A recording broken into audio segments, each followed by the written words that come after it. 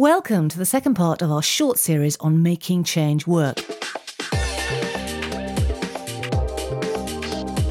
You're listening to the CIPD podcast series. In part one, we looked at the various drivers for change. In this podcast, we'll be taking a more in-depth look at how our case study organisations have and are continuing to make change work for them. We'll be looking at the types of measures they took and the huge role of communication in the change process. We'll be hearing more from Vicky Wooderson at Gate Gourmet, Mandy Coulter at Heart of England NHS Trust, and Valerie Ravenhill at Look Ahead later on. But first, a look at Xerox, a global organisation founded in 1906, traditionally known as makers of hardware like printers and photocopiers. In 2004, they created a new department called Xerox Global Services. Louise Fisher is their European Human Resources Director, and she was brought in to drive the changes that were necessary to launch the newly formed division. That required a different organisation structure, different skills, different roles. So I was brought in 2006 to create really an HR function for this new part of the business, to help create HR strategies that were different from the traditional part of the business, looking at all kinds of things, right from how do we pay people in this part of the business, how do we do it differently from the traditional part, to what are we actually looking for, what roles do we need in this organisation. So the whole gamut of HR practices we looked at. Tell me, how did you approach this very big and very complex project? I recognised that we needed different roles, different people. Probably about 50% of our head office in Europe is new recruits. So we have brought fresh blood into the organisation with, like I had, an IT outsourcing or other outsourcing experience. So those people could hit the ground running and help shape what has now become global services globally. But Louise's new department was very different from the main organisation, with the need for a different set of skills, as well as working to different timescales. I have to say, I think that's one of the challenges that we face now, is that the traditional Xerox person may not suit what global services needs for the future. We deal with much more complex opportunities. For example, a bid that we won with the DWP 2 years ago was the largest bid that the organisation had ever won. So we're doing things that traditional organisation hasn't done before and doing it in a different way. The traditional organisation was selling hardware, you book the revenue immediately, you book the profit immediately. Our contracts can last 5, 7 or 10 years, and you're not seeing the profit potentially for 5, 7 or 10 years in those contracts. So we were definitely doing things differently, and the people who moved into that business, I think, could think longer term, could think differently to start with. Heart of England NHS Foundation Trust took over a poorly performing neighbouring hospital in Sutton Coldfield near Birmingham in 2007. The acquisition of Good Hope Hospital was one of the largest of its kind, combining to make a workforce of 10,000 and a budget of nearly £500 million. Mandy Coulter, Director of HR and OD, was the one trying to bring together the people across two sites. It was a hearts and minds mission, as well as a case of major restructuring. I think there was a real nervousness at Good Hope about being taken over, and a real nervousness that, there would be an assumption that everything at Heart of England is great and everything at Good Hope is poor. And the one thing we quickly realised is that there were very talented people in there doing some very great things, and they needed to be released and have opportunity. And we did that pretty quickly. And I think that sent out a good message. There were a lot of people at Heart of England who did really question why we were doing it, particularly when we got into restructuring some key areas, some of the support functions, the management roles. That was tough for people because clearly they were feeling the change pretty significantly then. So we had to do some fairly intense stuff around those groups. That's why we also put our jobs unit support in place, because those were the people that really needed a lot of one-to-one support to try and understand why it was happening, but also obviously to help them through it. Tell me a bit more about your jobs unit, because it was remarkably successful, wasn't it, both in doing its job and in saving you money on redundancy? Yes, it was. And, it was a very small team of 3 people. So it wasn't a grand fancy setup. Those people do work with us now and are very, very good people. And it was just a simple concept around, if people are going through restructuring or having to apply for jobs, we knew we would have some redundancies. What can we do to make sure that those people are cared for and looked after and cherished, which is one of our values. And we wanted to have dedicated people who would be part of the HR team and work with HR, but would have a slight, arm's length approach. That left HR really free to focus on supporting the managers who were having to implement the change, and meant that the jobs unit had some real credibility with staff. And I think the fact that 600 people utilised that service said a lot about how credible they were actually, and as you've quite rightly said, they saved the trust a lot of money, and also helped us reduce the actual number of redundancies that we had to make. Indeed, only 6 people out of 10,000 were made redundant. We were helped by the fact that we were in Good Hope early, because it meant that we could start managing vacancies in those areas pretty rapidly, and we were doing that more than 6 months before the acquisition date. So that made a big difference. But also the jobs unit were very active in seeking alternative employment for those people who were potentially redundant, and we did have a fair bit of redeployment around the organisation when other vacancies came up. Last month, we heard briefly from Valerie Ravenhill about the transformative change at Look Ahead, a charitable housing and care organisation. Despite being a voluntary organisation, they've had to adopt a more commercial approach towards their work, a big attitudinal change for a workforce driven there to do good and not in the habit of having to think commercially. Previously in the sector, the focus had been very much on support and care, which is what we do and we do really well. But the balance of moving towards sound professional business practices was now needed in this changing market. So that was the need for the change. Valerie, remind me, what were the key challenges facing you when you took this job on? We had in our organisation very, very capable managers, but their drive, their passion, they identified with supporting and caring for people. They would say to me, I didn't join this organisation to be concerned about commercial realities of running a business. So the challenge for me and my colleagues and the management population was how we could drive through the change without destroying the social ethos. And I think at that time there was a view that the two aren't a happy marriage. You can't have the one without the other. And I think what we've been able to achieve over the last 4 years is a demonstration that actually, yes, you can. You were faced with these really exceptional challenges. You had people working within the organisation who didn't want to do it, resented having to do it. How did you start? It's always difficult with the start of a big change programme like this, but my vision for it was that we would achieve it within maybe a 3-year time span. And the focus was going to be on leadership capability within the organisation to support driving the change through. So we invested a lot of time in winning the hearts and minds, or attempting to win the hearts and minds of our managers.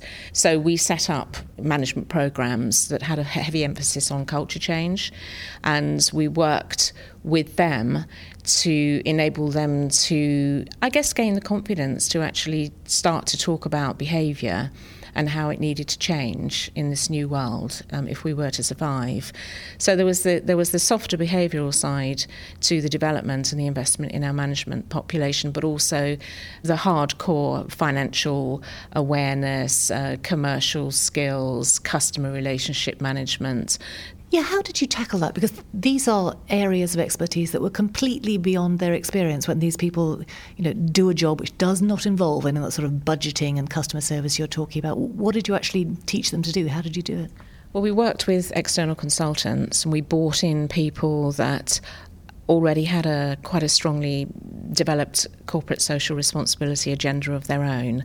So I think we wanted to work with people that could identify with our organisation and our social conscience, but at the same time had the business skills.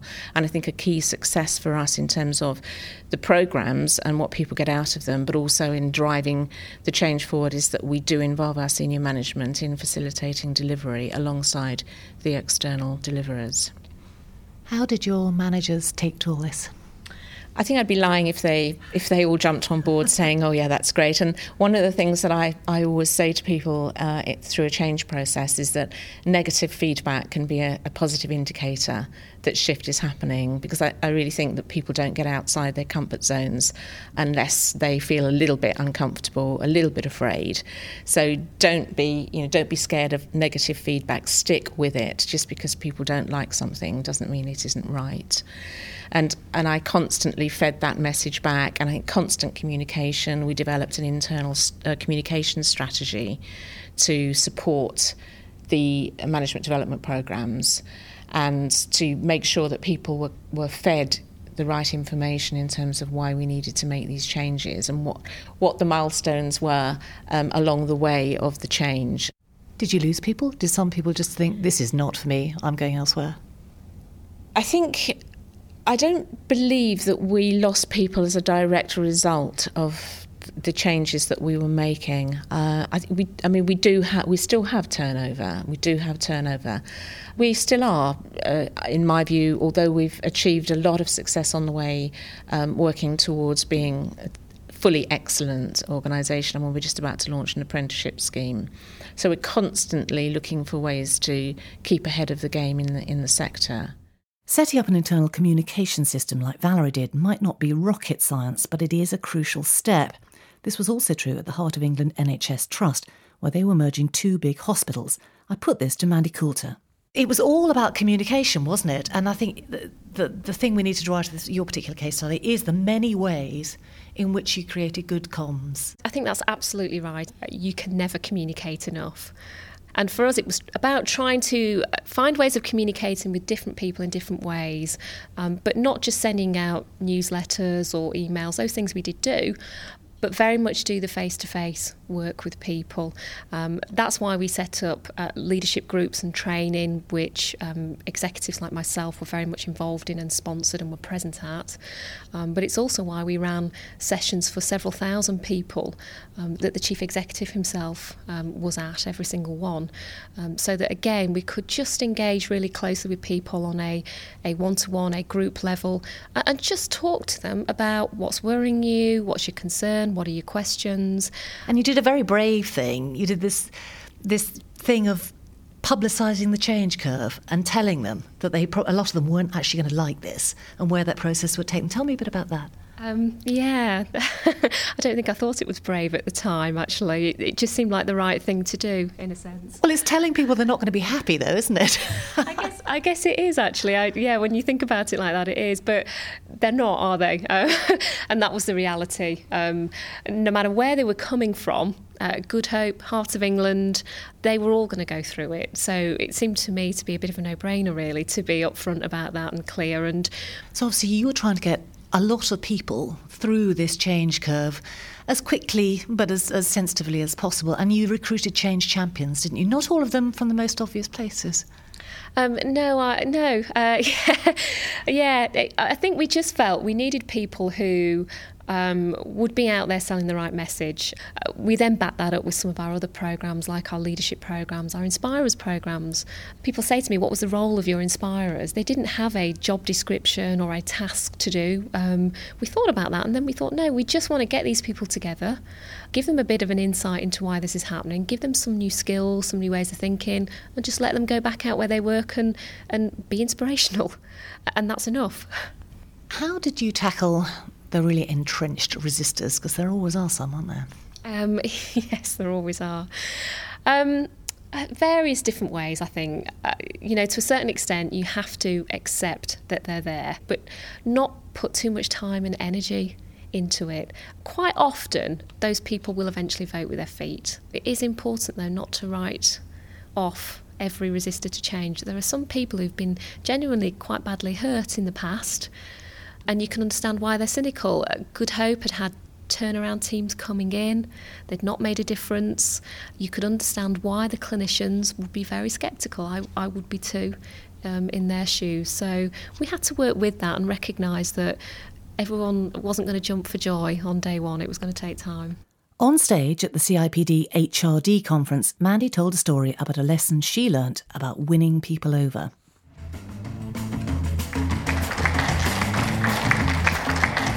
I remember a guy that came to one of our sessions, frontline guy, worked in our estates department, and he was the grumpiest person you've ever seen. Walked in, sat down, arms folded, said, well, I've come here to see what this chief executive's got to say, but frankly, I'm sure he hasn't got much to say to me. Kind of thought at first, oh well, what can we do with him? But actually, we decided to spend a bit of time with him to find out why he was in the place that he was in. And it turned out it was nothing to do with this change process. It was something to do with something that had happened to him several months before. And actually, because we started to listen to him, try and help him and support him, it did actually turn him around, and we ended up putting him on one of our Inspirers programmes, which was a bit of a tricky choice because he could have been quite disruptive, but he came out of it a completely different person. And about 6 months later, we ran another session for our change champions, and he was sat there at a table with doctors, with other senior people. He was being constructive, he was engaged, he was involved, he was great. It just taught me a lesson that you shouldn't write everybody off. You're listening to the CIPD podcast series. As Vicky Woodison said earlier, if Gate Gourmet hadn't done something and fast, they'd probably have gone under. They had 1,000 employees striking illegally. The decision was taken to sack them. They were losing millions of pounds a year. They were on their knees. There was complete disconnect between managers and employees. Communication hadn't been happening at all, but it had to start happening, and fast. It was really around setting up the communication structures. It was around understanding what the employees actually felt about the situation. At the end of the day, they work on the shop floor. They know exactly what goes on. They're probably the best people to go to for ideas and change. So there was a lot about communicating. As you say, there was a complete disconnect between the management and the staff. Just no communication whatsoever. It had always gone via the union and got rather mangled in the process. How did you tackle that? Because that needed to happen, didn't it? Because you had absenteeism running at 20% in some areas. Productivity was appalling. So there needed to be that conversation. How did you actually start that in an organisation where it just hadn't happened at all? I think it was really about the realisation of managers that they had to talk to the employees, and actually that they had a right to talk to the employees as well, and didn't have to go via the union to do it. But equally that the employees had to understand that their managers had a right to talk to them as well, and to manage the departments. You still had those big productivity issues, didn't you? But you involved the workforce in how things were going to change on that front, didn't you? I think probably the first thing was actually some of the managers going down onto the shop floor, which in some cases was the first time that they might have actually done that, and actually setting up some working parties with the employees who were actually working in that particular area. Initially, there was still resistance. There was still distrust about why would we want to do it. Surely it can't be any better. So it was about demonstrating to them the benefit that actually changing would provide to them, getting them involved and coming up with the ideas and suggestions. And in some cases, we would actually trial several different ways of doing things for a period of time to give them the opportunity to see which one actually worked best. We're talking about a very short time frame here. The organisation Gate Gourmet went from losing £27 million a year to breaking even, I think, the next year and into profit the year after, which is an extraordinary achievement, while you were in parallel bringing about these mindset changes throughout the workforce from management right down to the bottom. It is an astonishing thing to do in the time, but what remains to be done for you there, do you think? I think if I was to explain the culture, I guess, of the organisation, I think we've moved from a very antagonistic industrial relations culture through a more employee relations culture, and for us now we're trying to move towards an employee engagement culture. So it really is about genuinely being able to say that our employees are truly engaged, not just that they understand the need for change, not just that they understand where the business is going, but that actually they feel proud and passionate to work for our organisation. And I truly believe we're getting there, but we're not there yet. And that's really what anything that we're doing now contributes towards that. So new reward and recognition schemes, the training that we're carrying out, being fully inclusive of all our employees. We have made acquisitions within the group, so it's really about integrating them into the organisation as well. And as I say, really actually becoming a real employer of choice that people say, I'm proud to work for the business. Gate Gourmet is a global organisation, but the UK and Ireland is truly intrinsic to the whole group, really. And if we'd gone under, the whole thing really would have gone under. So I think that's why it's so important that we had to make these changes, and then to actually enable the group to 10 acquisitions and to become so much stronger and much more diversified is, it is something to be proud of. Meanwhile, at Look Ahead, business is going well. It seems to me that what you did in a nutshell, you obviously did a lot of things and achieved a lot of objectives. What you really did primarily was you took managers and you taught them to manage. I think we taught them business. We taught them to feel okay about saying that Look Ahead is a business, as well as a charity that's supporting and caring for people. We are also a business, and the business side of what we do is as important as the support and the care side. And you can see from where we are today with the awards that we're winning and the new business growth that we're achieving that, we are now in a situation where they do feel comfortable and they do trust that actually there is that happy marriage. So how many years are we into this now? Well, 2003 was the change. I guess 2004, the end of 2003 was the change, 2004, so 4 years. 4 years into the change, and we're winning awards. We're a Sunday Times Top 100 company. That's, for me, a success indicator that our staff still believe that Look Ahead makes a difference in the world. So we have not lost that true passion, which is at the heart of what we all do. Finally, I talked to Vanessa Robinson about whether HR as a whole is coming to terms with the need to be ready for change. Do you think that the HR profession has really taken the message about the need to change as a continuum, not just as a project-specific target? Do you think that really as a profession we've taken it on board? Well, it's interesting. We've just completed a mini poll at the CIPD about the skills that people in HR think are essential for them to have, particularly in these times. And the top skill that they recognise was the need to effectively manage change. Now, OK, a number of organisations have been doing that, so I think we don't want to sort of think this is something totally new. But I guess the place that we're getting to is the fact that this isn't just an add-on at particular times. This is something sort of integral, if you like, to the role that HR plays, and it can't be something that people sort of pick up and drop off. It's not a sort of static state, if you like, and then suddenly we need to change and then we can forget about it for another period. And indeed not just something to talk about as a theoretical possibility, because I know that the CIPD itself is very much taking this on board. That's right. I mean, I think we're taking it on board probably in two ways. Firstly, we've recently done a big review of our whole profession map, which is very much around the sort of routes into membership and the qualifications. And I think if you look at those, they very much are recognising that the skill sets and the behaviours and the actions that people need to take to actually be effective in HR are much wider than they used to be. And the ability to be agile, to be ready for change are absolutely core in some of those both behaviours and also areas of competency. And I don't think you'd have probably seen those, certainly in the CIPD set of qualifications, if you look back at the previous ones. That raises interesting questions about what being in HR will mean in the future, doesn't it? I think it does. And we are, sort of following on from that, what we're actually doing is we've just embarked upon a new piece of research, which tentatively we're calling Next Generation HR, which is looking exactly at that.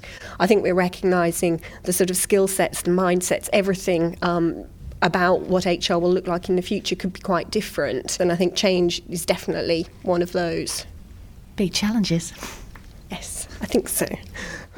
That brings this two-part programme to a close, and we hope both these podcasts have given you an insight into some of the different reasons for change and some of the challenges you might face in making change work.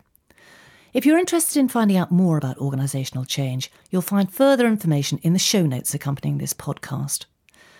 I hope you'll join me next month when I'll be closing our change season with a chat to Gary Hamel, who the Wall Street Journal recently ranked as the world's most influential business thinker, and Fortune magazine has called the world's leading expert on business strategy. Don't miss it. Until then, goodbye. You've been listening to the CIPD podcast series.